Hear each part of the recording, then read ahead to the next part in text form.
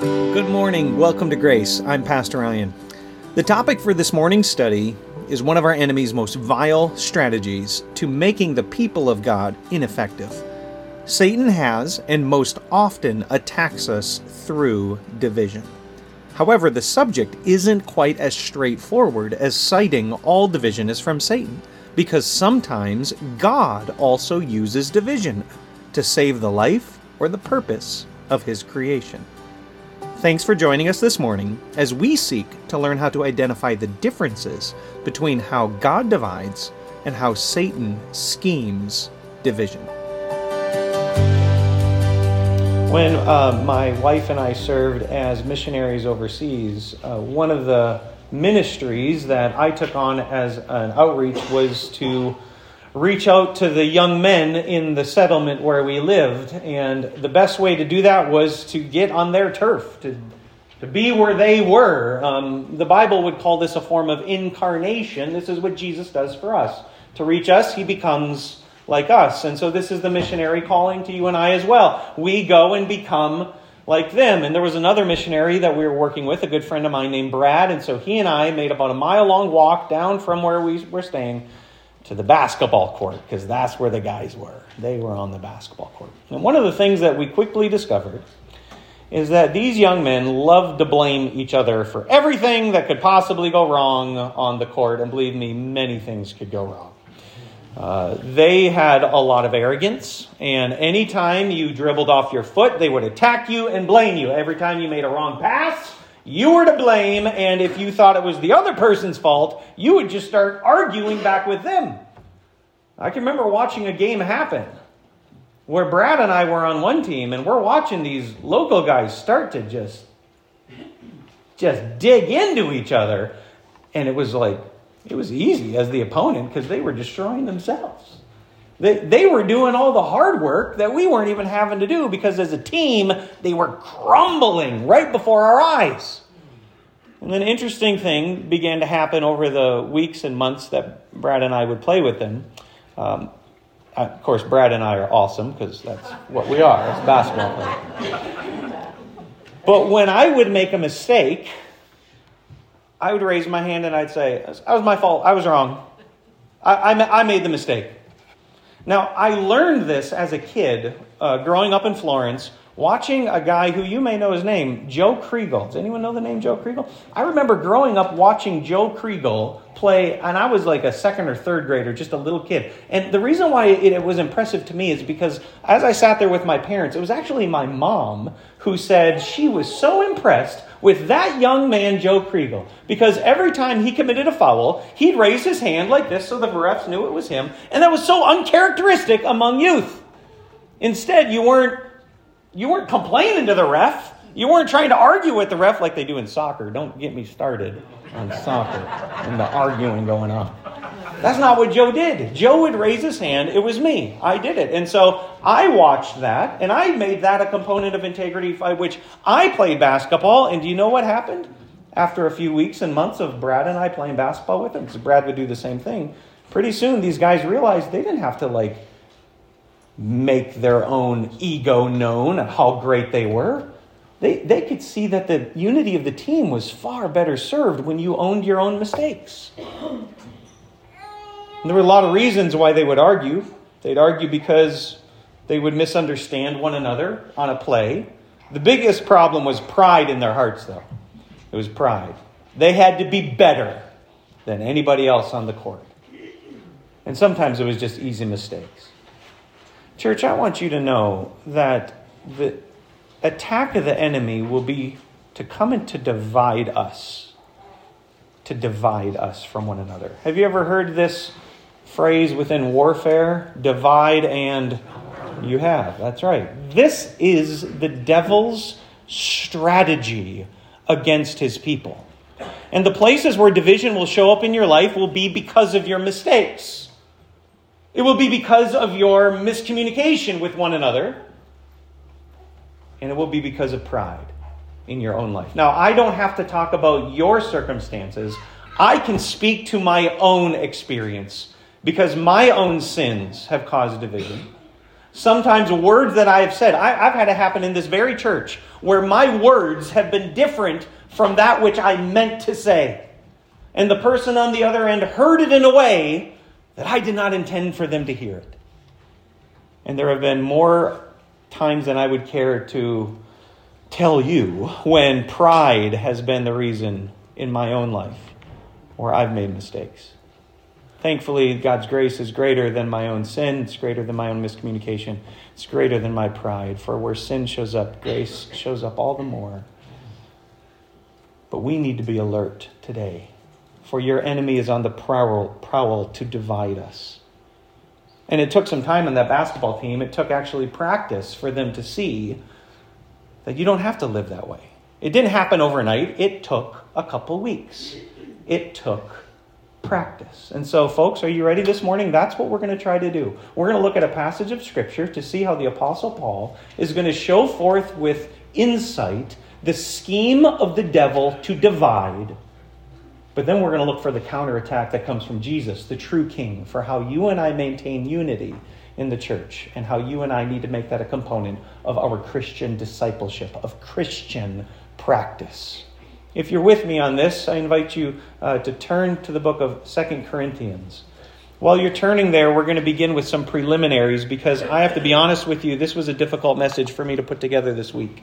It was difficult because there is a nature by which God has also designed division. Here's what I mean.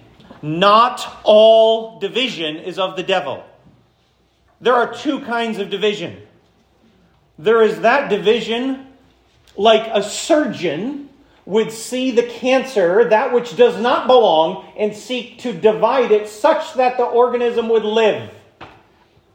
And there's another kind of division. A division that leads to death.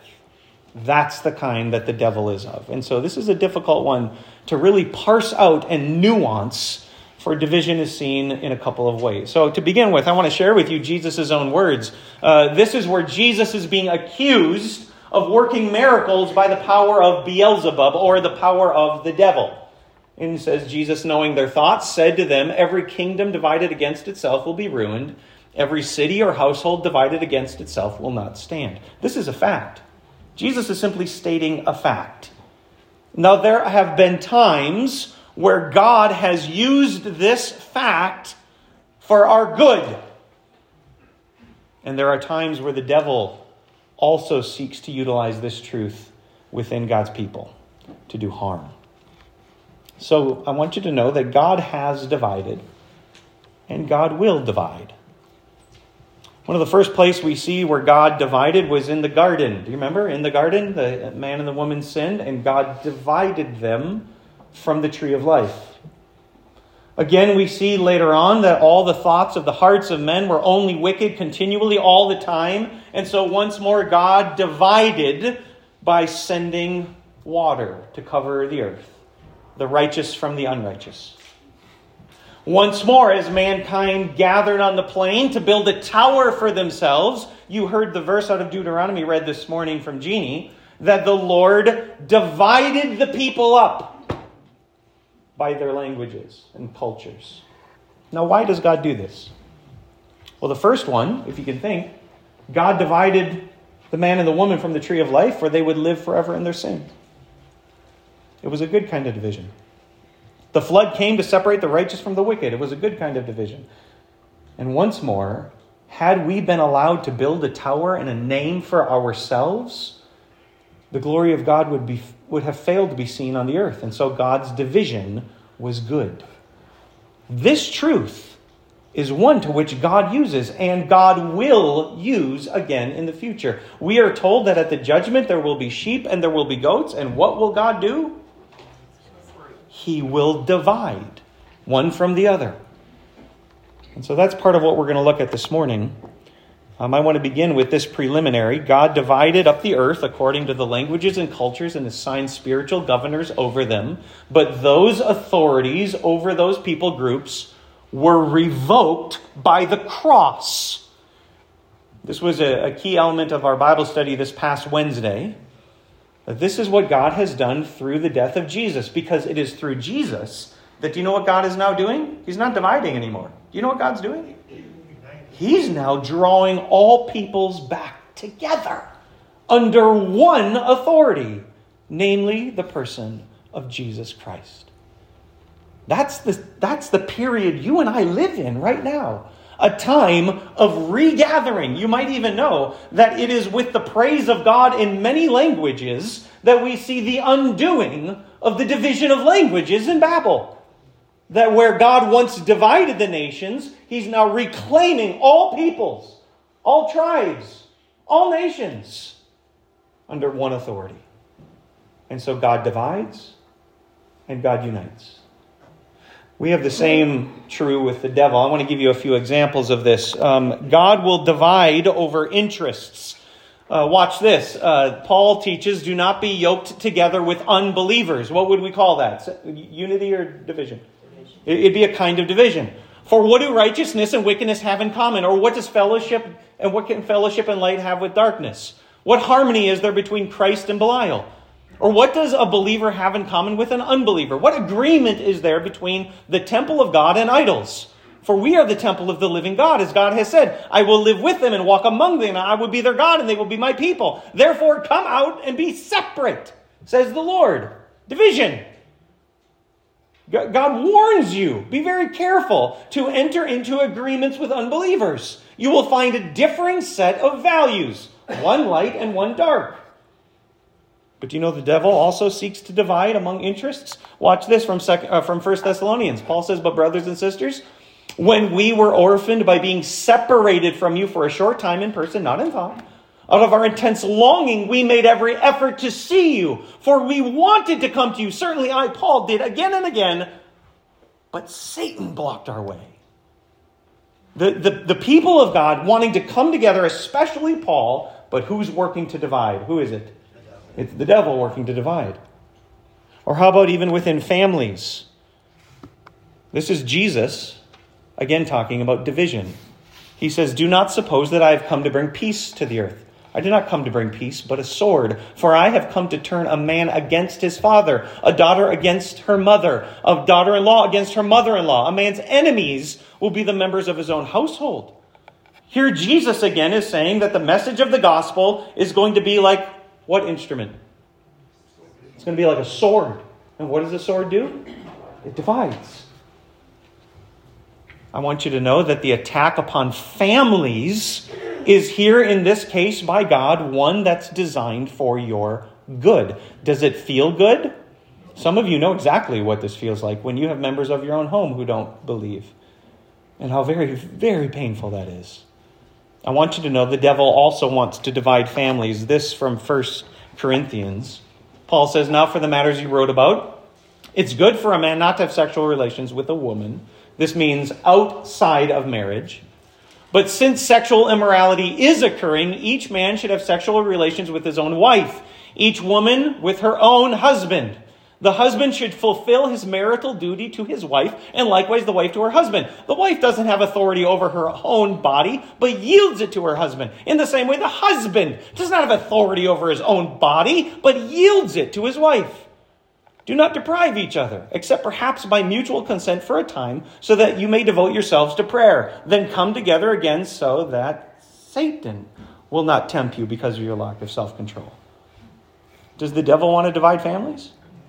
Absolutely he does. And we're given the warning here of how to keep that from happening within the relationship of a husband and a wife. Not only families, but also over sin. This 1 Corinthians 5. Paul says it's actually reported there is sexual immorality among you. He's speaking within the church, and of a kind that doesn't even occur among the pagans. A man is sleeping with his father's wife, and you're proud. Shouldn't you rather have gone into mourning and have put out of your fellowship the man who is doing this? What is Paul advocating here? Unity or division? It's actually a form of church discipline. It's a whole nother sermon that gets into the reason for this is restoration. But notice again, what does sin do? Sin divides. I want you to see how the devil will utilize that. This is in Ephesians 4. In your anger, do not sin.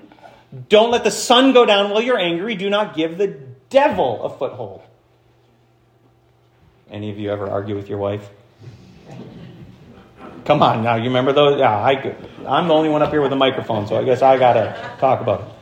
Yeah, those are not fun nights, are they? Right? When I said this and you heard this and I'm right because you're wrong and whatever it is, you're not coming together. Who's trying to worm their way in right then? And that form of anger is not righteous. It's sin. The devil's going to look for those moments to put a foothold in order to divide. And here's a much harder one. This last one, we're not even going to get anywhere near finishing the sermon for me to just talk about this next one, but division over doctrine.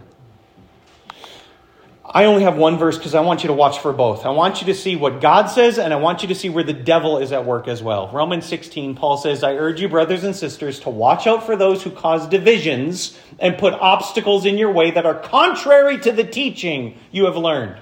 Keep away from them, for such people are not serving our Lord Christ, but their own appetites. By smooth talk and flattery, they deceive the minds of naive people. Oh, gee, look at it. Smooth talk and flattery. Do you remember? Have we already talked about this? The devil lies in two ways. Accusation, and do you remember the other word I put in there? It's a couple weeks back. Adulation. Do you remember that word? Geez, you're looking good today. You look good. You sound good. Boy, smell good. Don't be smelling me, please. All right, first of all. What is that doing? That extra butter that's being put on there. Smooth talk and flattery. Be very careful. Be very careful when you run across that. By smooth talk and flattery, they deceive the minds of naive people. Everyone has heard about your obedience, so I rejoice because of you, but I want you to be wise about what is good and innocent about what is evil. The God of peace will soon crush Satan under your feet. The grace of our Lord Jesus be with you. I want you to see, God here is also advocating for a form of division. Watch out. Watch out for people who cause division. Be very careful. And here's why this is... I got to be careful with my time here this morning, but let's see if I do this in 60 seconds. There's a problem within many churches where we decide to draw a circle line around those who are in and those who are out. And we have drawn lines where the Scripture has not drawn lines. Now, there are absolutely things that are essential to the faith.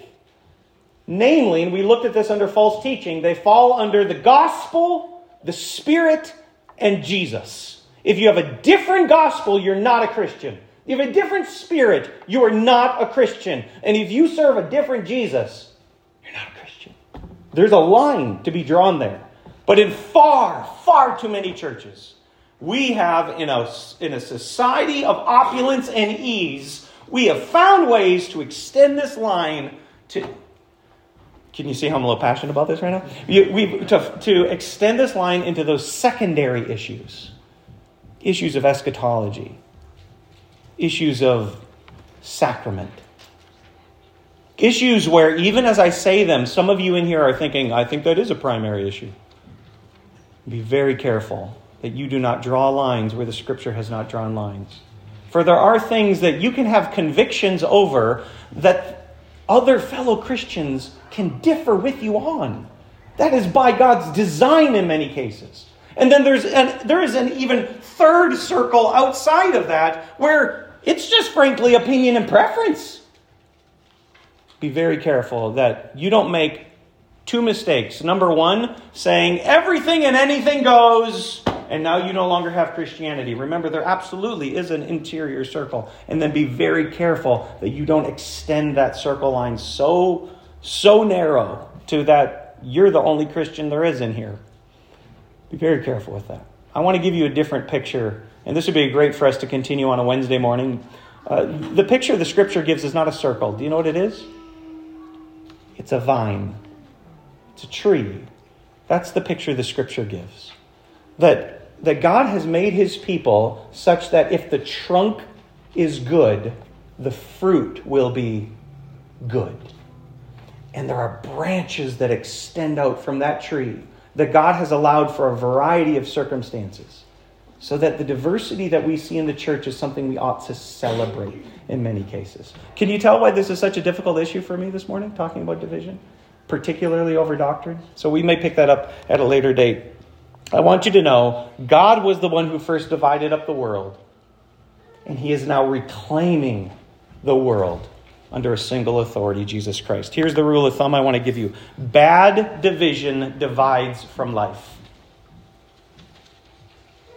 If you have a living organism like the church, and you decide to separate or divide over something that is not necessary, and that church is now going to lose part of its life, that is a bad division. Good division is that which divides from death. It's a rule of thumb that takes a lot more nuance for you and I to fully understand. But that's where we're going to begin this morning. 2 Corinthians, Paul is going to be dealing with a church that frankly drives him crazy. The Corinthian church has just driven Paul to a point where he starts acting like a non-Christian.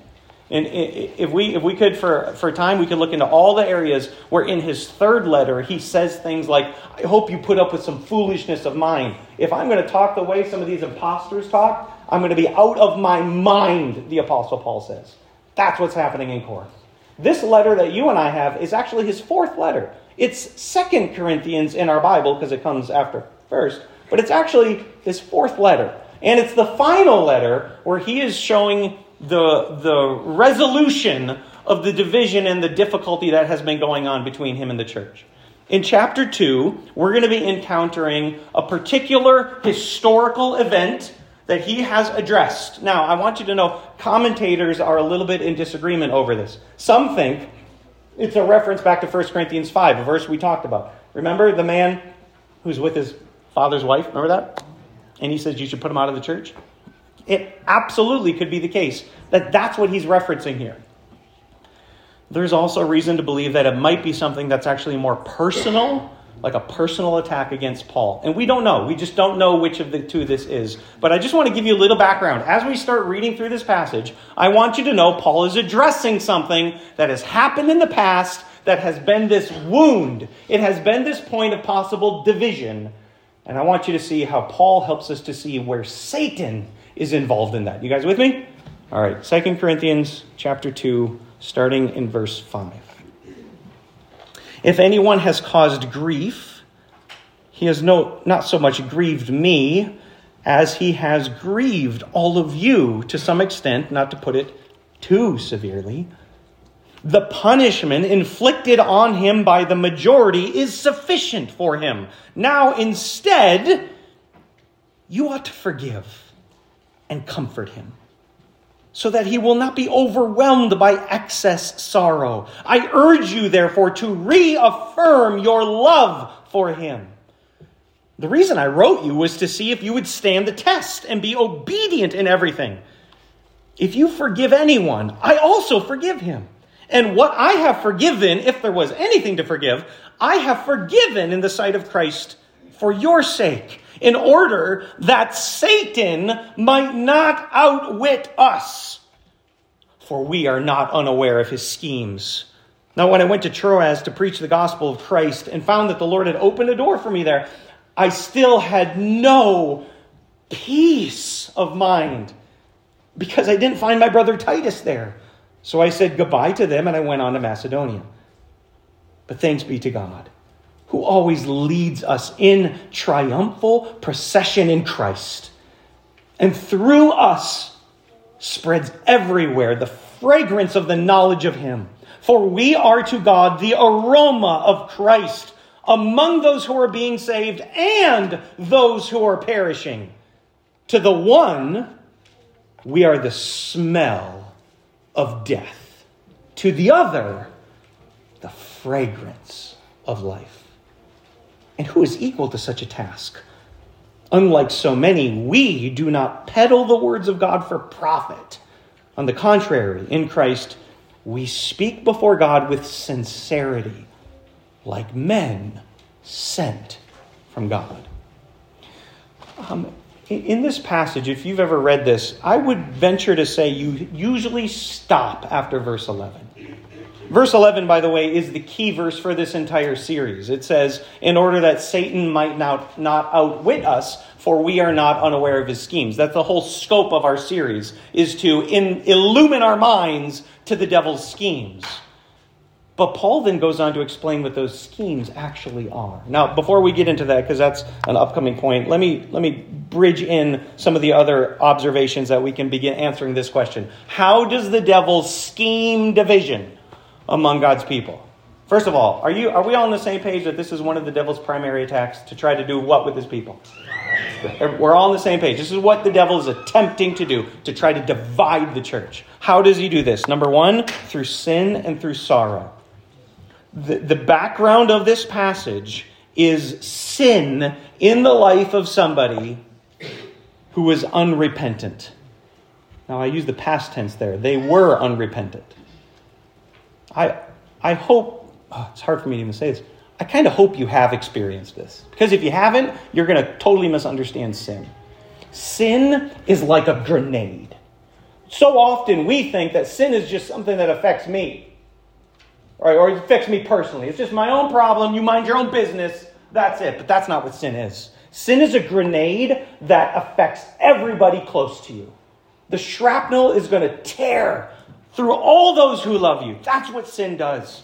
And this is what we see in the text. Look at verse 5. If anyone has caused grief, he's not so much grieved me as he's grieved who?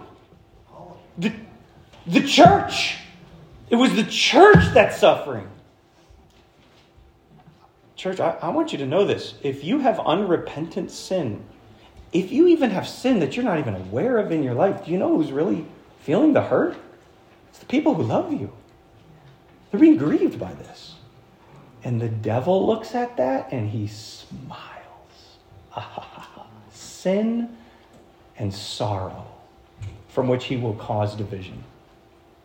Look what we have next. Failure to show grace means that sinners will always feel condemned. I want you to know the danger of this. In fact, we already have, I mentioned this verse already in Romans 5. Paul says, the law was brought in so that trespass might increase, but where sin increase, read it with me, grace increase all the more. Boy, that's not the world we live in, is it? That is just not the world we live in. When you sin, let me tell you what. I'm going to remind you as often as I can, because that puts me at a higher level than you. That is not thinking like Christ. That's thinking like the world. And as long as we fail to show grace, and there is a bit of an asterisk on here. If I put a footnote, it would be for those who are repentant. If you're continuing in your sin, you may not even be a Christian. That's a completely different discussion. But if you have the Holy Spirit, by the way, you're still going to sin. He who says he's without sin deceives who? Himself. Not me. We know. We all see. You think you're without sin. You lying to yourself. And so you're going to have sin. As a Christian, when you do, if you don't have the body of Christ willing to come and repair that through grace, you will only feel condemnation. And this gets expressed, number one, this way. Shame on you if you've ever said this. Well, I forgive you, but I'll never. Shame on you. That is not God's grace. Isaiah tells us that he remembers our sins no more. And that's not like God to forget. I'm pretty sure he's got a good memory, right? I'm pretty sure he could. So what kind of forgetting are we talking about here? We're talking about an intentional forgetting. If we do not show grace, what you will have is sinners who will only feel condemned. And we know there is no condemnation for those who are in Christ Jesus. You are literally stealing from the glory of Jesus, who gave his life and blood to forgive your sins. If you say something like, well, I'll forgive, but I will never forget. Because the devil will use that. He will use it to divide the church. Number 2, conflict and confrontation. Look with me back in verse 7. In fact, 6 says that the punishment inflicted on him by the majority is sufficient. So in verse 6, you have church discipline. You have the people of God, those who are wounded, those who are grieved and in sorrow. They bring the sinner in and they say, look, man, we want you to turn from this. And if he says no, then we say, then we can't have you come in here thinking you're saved. Because you're not. And the majority confronts. There's confrontation. There's a conflict that happens. Now raise your hand if you like confrontation. That's what I figured. Those of you who know me, between Emily and I, who's the more confrontational, do you suppose? She hates confrontation. Most of us hate confrontation. And rightly so, because you know what happens most often with confrontation? The devil slips in. Here's what this looks like in your life. I'm going to preach to myself so I don't offend any of you. But if you come to me with a conflict, do you know what I'm most tempted to do? Deny it. If you come to me with a conflict, something that I did, do you know what I'm most tempted to do? Defend myself. I don't want to listen. Do you want to listen? Is that how you guys are a little bit? That's how I am. And do you know what we just got? Do you know what we just found? There's a little bit of division. Just started right there. There was a man who used to come to this church. I knew him. I talked with him, met at that table years and years ago. And then COVID happened, and he had a particular stance on what he thought best to do, and walked into this church, and there was someone who brought some confrontation. And this man has never been back. Now, I talked to him in the parking lot, and I said, look, have you ever gone to that person? Have you ever gone and said, hey, when you said this, it really... Well, this is the answer. Well, I don't need to go to them. What do you mean you don't need to go to them? That's what God tells us to do. But how quick are we obedient to do that? Come on, be honest, church. This feel a little uncomfortable for you right now? Because it should. Because we're terrible at this. We're terrible at trying to repair and reconcile those trespasses we make against one another. And COVID revealed it all. Thank goodness by His grace, for the most part, we're past this. But I want you to know that through conflict and confrontation, here's what the devil will do. Failure of restoration means sinners will start to congregate. I don't need to go there anymore. I'm going to separate myself and I'm going to go somewhere else. Or I'm going to find some people who want me around. Because they're glad that I came. And I can see that our troubles are all the same. And I want to be where everybody knows my... You guys used to watch Cheers? By the way, where was that gathering? Not a church. Not a church. Shame on us. Shame on us. If we do not seek to restore the sinner, they're going to find somewhere else to congregate. And what will the devil do? He will divide. All right, so if you look back in verse 7, here's what you're told to do. Verse 7 says, now instead you ought to forgive and comfort him so that he won't be overwhelmed by excess sorrow. It still grieves me that gentleman is not coming back to our church because he was overwhelmed with excess sorrow, of which was partly our fault, of which is partly his fault. And the devil has worked division in our church. Thirdly, how does the devil scheme division? Through misunderstanding and miscommunication. Man, you ought to just chalk this up as number one in your marriage right now. Misunderstanding, miscommunication. I got a text this week from a friend of mine who is going through an issue with a family member, and he just wanted me to know, look, if I haven't been clear on this, here's how I feel on it. It was a nice long text message. You ever get those long ones? And don't worry, I wrote back a nice long one back too. But it's because I was thankful. Because do you know where the devil will come to sow division? Where there's misunderstandings and where there's miscommunication.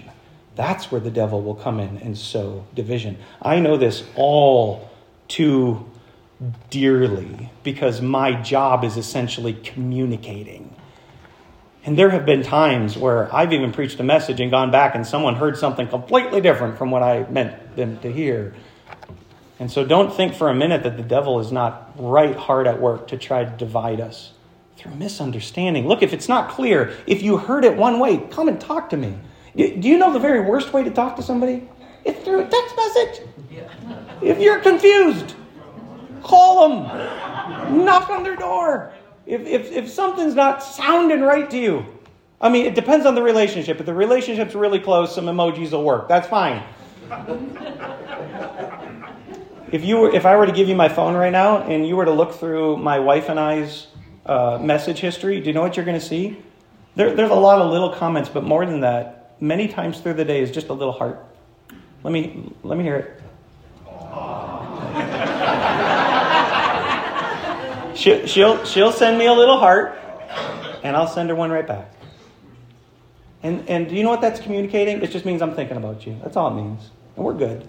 That's all it means. So if your relationship is close, that'll be fine. You can communicate in that way. But listen, this is the key part. If there's some friction, you know those moments, the moments I was telling you about before where I want to defend myself, if you have some friction, you really should have coffee with that person. You really should. You need to see their humanity, and you need to be humbled and remember that they're just a person. What you said might have been wrong. You can own that. I might have been wrong. I've been wrong many times.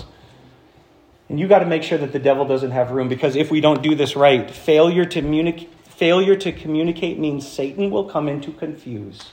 Satan will sneak in.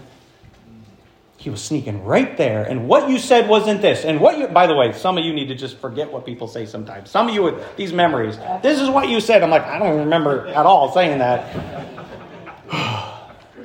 But if you don't communicate it well, the devil will... That's what he's trying to do. The devil's trying to do this. He's trying to bring confusion. And when we do not communicate well, that's where it's going to show up. In fact, it showed up in the garden. Every week we've tried to look at this. I want you to show you again. Genesis 3. The serpent was more crafty than any of the wild animals the Lord God had made. He said to the woman, "Did God really say you must not eat from any tree in the garden?" The woman said to the serpent, "We may eat fruit from the trees in the garden, but God did say, you must not eat fruit from the tree that's in the middle of the garden. You must not touch it or you will die." Did you catch it? It was right there. We probably miss it.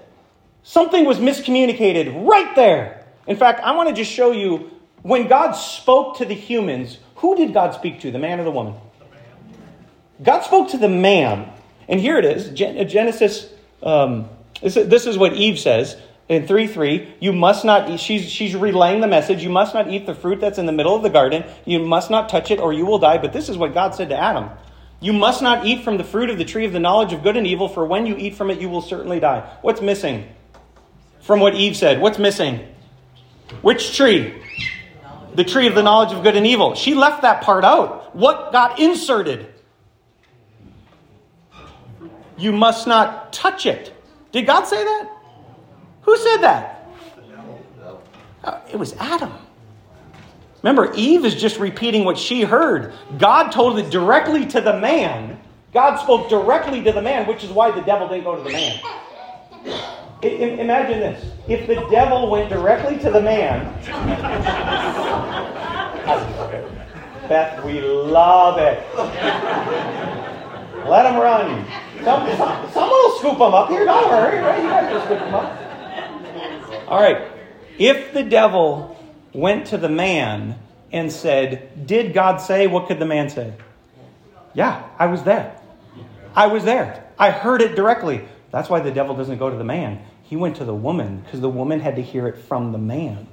And when the man communicated it, he left out a little piece and he inserted a little piece. Which is why the Bible's very clear at the end of Deuteronomy, at the end of the book of Revelation. Do not add to the words of God. And do not take away. Do not subtract from the words of God. So I want to show you that, that right there was added. And a failure to communicate is going to confuse. Was Eve confused? Yeah. And that led to deception. And by the way, I don't have the slide up here because I'm pretty sure you can figure it out. Do we see division in the garden? Division after they eat, because the man and the woman do what? They divide themselves from God. This is exactly the temptation God will put over you when you need to be in church. You're going to be like, "I don't really want to go today." That's the devil working on you. That's the place you should be. Adam and Eve should have went directly to God, but instead they hid. Division. And then God goes to the man and said, "Did you blah, blah, blah?" And the man says, where's the next division? Between the people. And the devil is smiling from ear to ear. If we misunderstand, this is what happens. And I want you to see, this is what happened in our text. This is why I didn't stop in verse 11. Look with me back in the text. He says in verse 11, in order that Satan might not outwit us, for we are not unaware of his schemes. And then Paul carries on to talk about his travels, which for you and I might be like, why are you telling us your itinerary, Paul? What does that matter? And it matters because Paul was waiting for Titus. Titus was over on the west side of the Aegean Sea. He was coming from Corinth. And Titus was just ministering to the church there. Paul is dying to hear how things are going with them. He knows there's been conflict.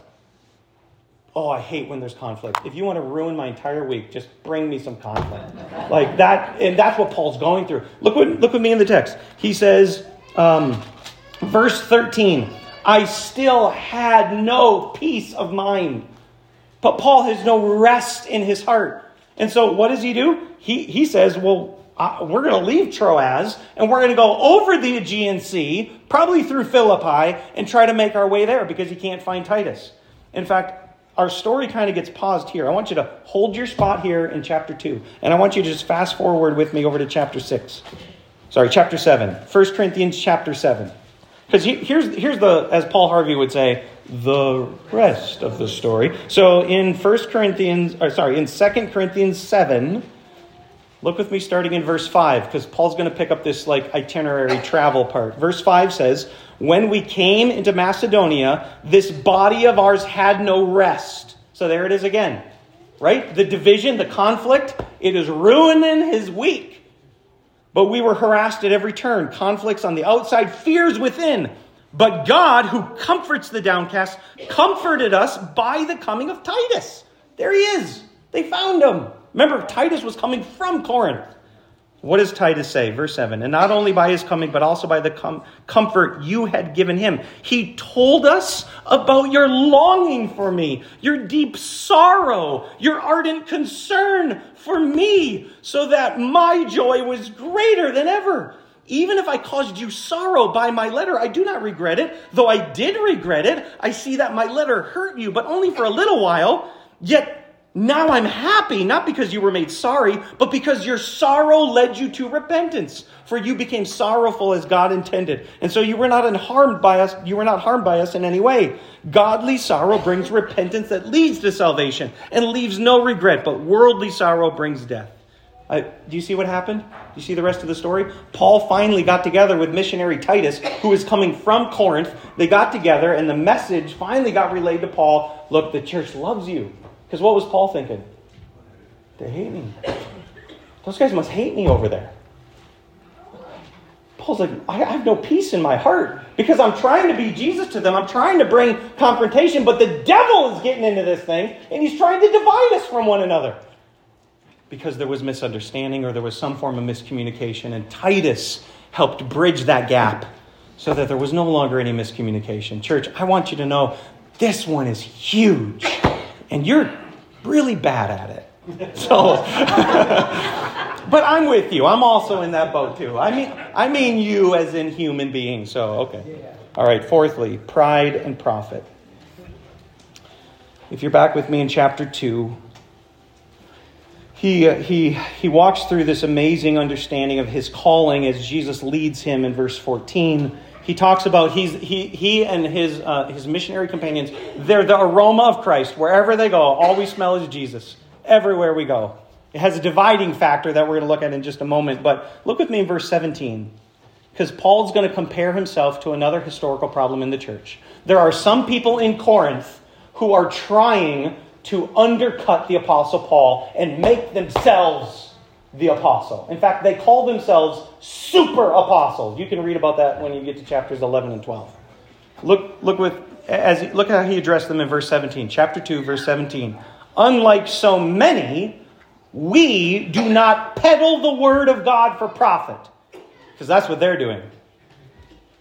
On the contrary, in Christ, we speak before God with sincerity, like men sent from God.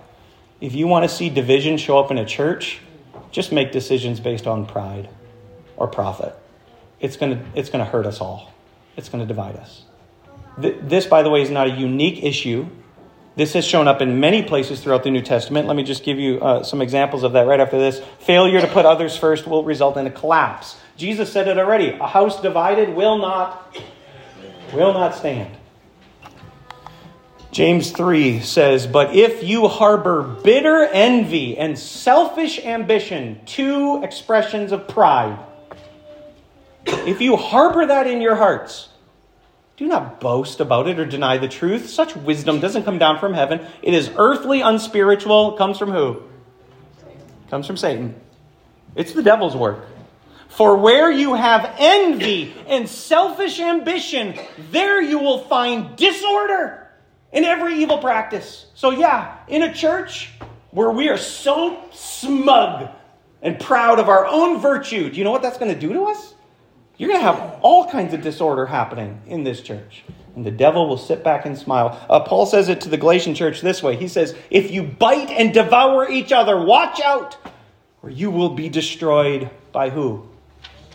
By each other. And so whose fault is this? The devil's there in the shadows. He's in the shadows, but all he has to do is give you a nudge because of your pride, and you and I take care of the rest to divide the church. And so I want you to see these 4 observations. 2 very quick conclusions. Number 1, Jesus unites and divides according to destiny, and we unite and divide according to the devil's schemes. Jesus unites and he divides according to your identities, according to your destiny. In fact, look with me again, if you're still with me, 2 Corinthians chapter 2. Look again what Paul says as he talks about being the fragrance. Verse 15, he says, "For we are to God the aroma of Christ among those who are being saved and those who are perishing." Do you see the 2 identities? Who do we have?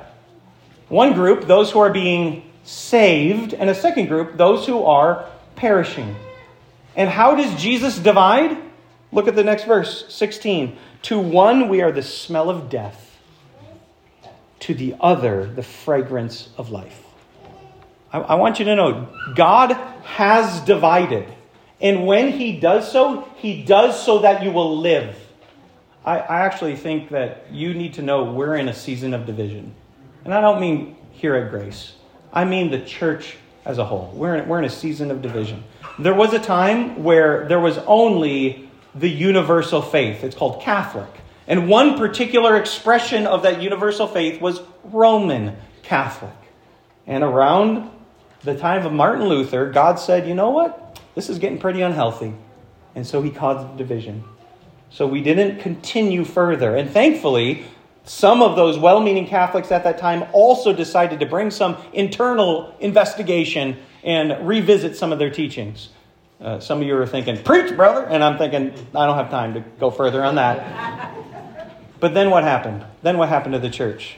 Then we divided into 4. Anglican, Lutheran, and Anabaptist, and Reformed. And then what happened? And then we divided again. And then we divided again. And we are not right now in a season of division. There is a division that God brings so life can be maintained. And then there's a division that we do according to the devil's schemes. Division that's based on sin and sorrow, conflict and confrontation, misunderstanding and miscommunication, and pride and profit. And you and I got to learn the difference between those two. That's what this is all about. So how do we do it? What does God tell you and I to do? What's the counterattack? Everybody see the scheme? You see what's coming against you? When I was playing basketball, I didn't even have to play defense against those idiots because they were dividing themselves. So what do we do? How do we keep from being divided like that? And I want to give you, the first thing is what Jesus says. You need to practice forgiveness like Jesus. Look with me back into the text. Verse 7. Now instead, you ought to forgive. If you're in the habit of writing in your Bible, you should underline that. You ought to forgive. Verse 10. If you forgive, I also forgive. And what I've forgiven, if there was anything to forgive, I have forgiven in the sight of Christ. How many times does he need to repeat it before we learn? You want to maintain unity for life in the church? You got to learn how to forgive.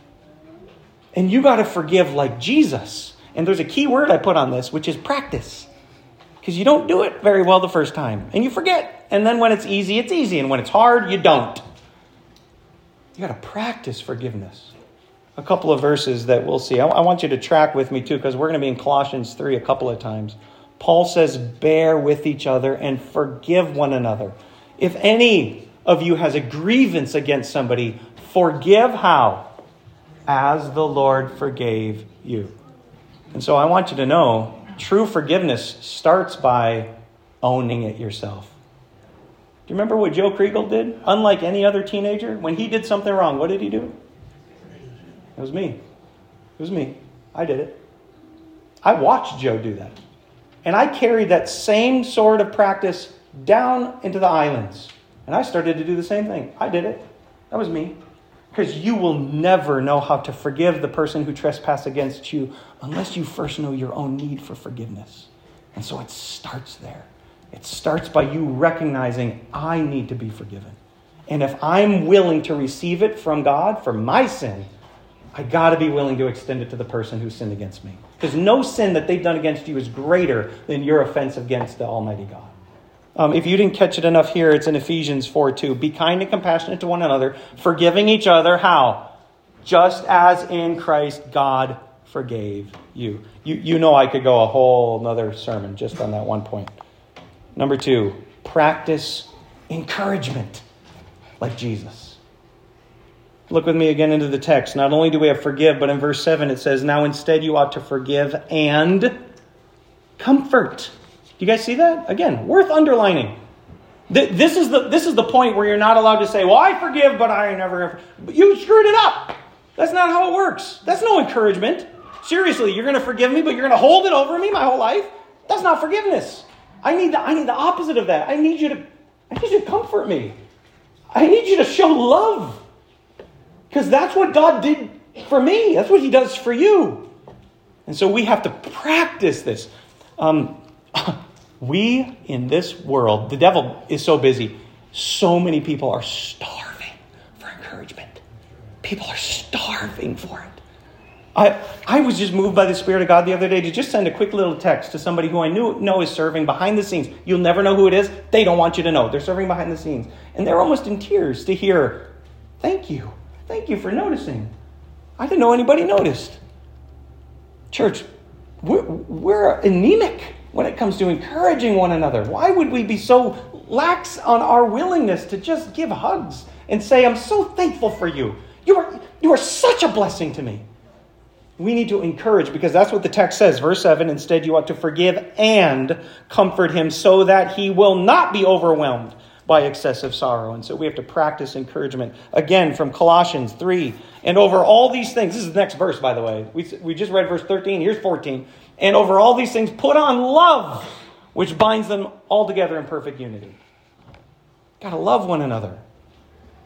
Micah and I went out hunting yesterday. It's the youth weekend. That's where we're going after church. So if you don't see me, that's where we're going.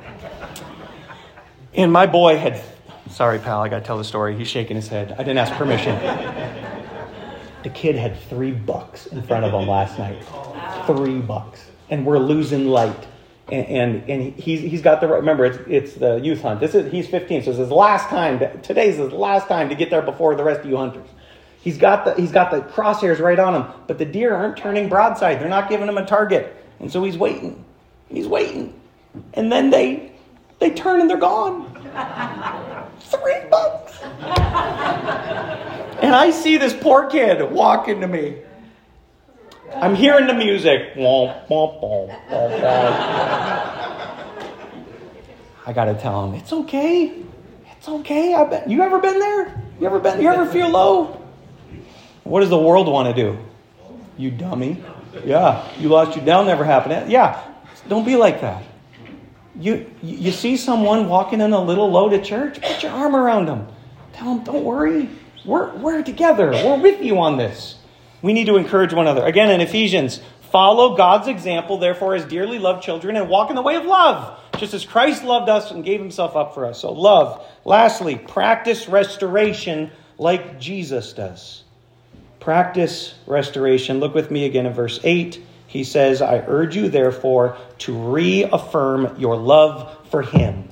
Reaffirm. That is restore. Restore them back. Church, listen, you are going to sin. I hate to tell you, it's going to happen. And you got to deal with it. And if that sin is something that hasn't been directly against one of us, we're thankful. Thanks for that. But when it is, we got to make sure the devil doesn't come in to divide us. The next verse in Colossians says, let the peace of Christ rule in your hearts. Since as members of how many bodies? There's just one church. Members of one body, you were called to peace. And that's what it means to practice restoration. It means to bring in that person and to say, we're a family. We're with you. Let us reaffirm our love for you. That's what the Apostle Paul does when he adds this little statement at the end, for we are not unaware of the devil's schemes. He will not outsmart us. You got it, church? You with me? Give me an amen. Amen. All right, let's pray together this morning.